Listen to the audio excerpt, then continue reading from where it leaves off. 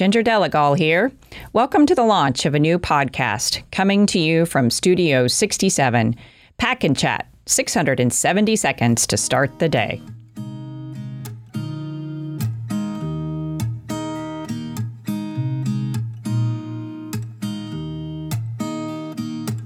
So I saw a Q&A with the late Representative John Lewis this week, in which an interviewer asked him, "This is random, but I'm curious. In the Bloody Sunday incident on the Edmund Pettus Bridge, you appeared to be the only one wearing a backpack. What was in the backpack?"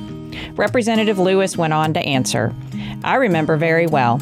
As a matter of fact, I went to the Army surplus store and bought the backpack. I really thought we were going to be successful, walking all the way from Selma to Montgomery. And somehow, some way, I thought maybe we would be arrested and we would go to jail. So while in jail, I wanted to have something to read. I had 2 books in the backpack. I wanted to have something to eat. I had 1 apple and 1 orange. 1 apple and 1 orange wouldn't last that long.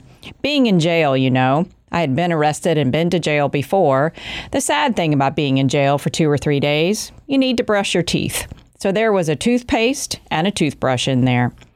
I don't know what happened to that backpack.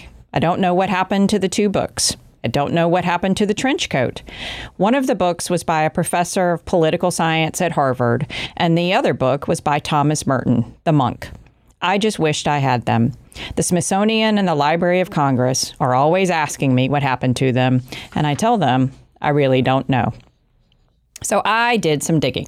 Ginger Delegal did some digging. What else was out there that would tell me what those 2 books were? I found a CBS News piece that ran the week Representative Lewis died. In that piece, the 2 books were identified as The 7-Story Mountain by Thomas Merton, a contemplative Catholic monk, and The American Political Tradition by Richard Hofstadter, originally published in 1948. Fascinating. These 2 books brought 2 worlds together for John Lewis, the spiritual and the political. Love, faith, hope, treating his neighbor as himself, and a commentary on the American political system and the historical men who created it and exercised in it. John Lewis's backpack, and of note, he was the only one known or that can be seen in photos of that day with a backpack, walking across the Edmund Pettus Bridge, contained ideas and inspiration, but it also contained basic human sustenance, an apple and an orange, and a tool of healthy habits, a toothbrush and toothpaste. None of these things, including the backpack, were physically found after John Lewis was beaten and arrested on that bridge. And while those lost physical things, what they gave John Lewis certainly helped to develop, fuel, and nurture his leadership throughout his life.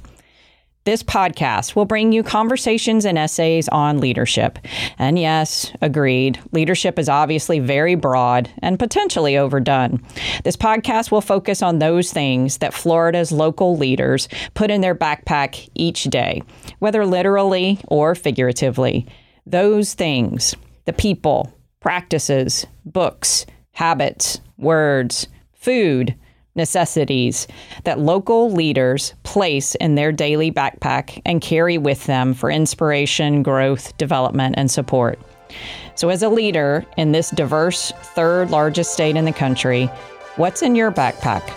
What do you turn to and place in what you carry around every day that keeps you going as a leader? Is there a morning practice, a devotion? Do you carry the Bible or a photograph?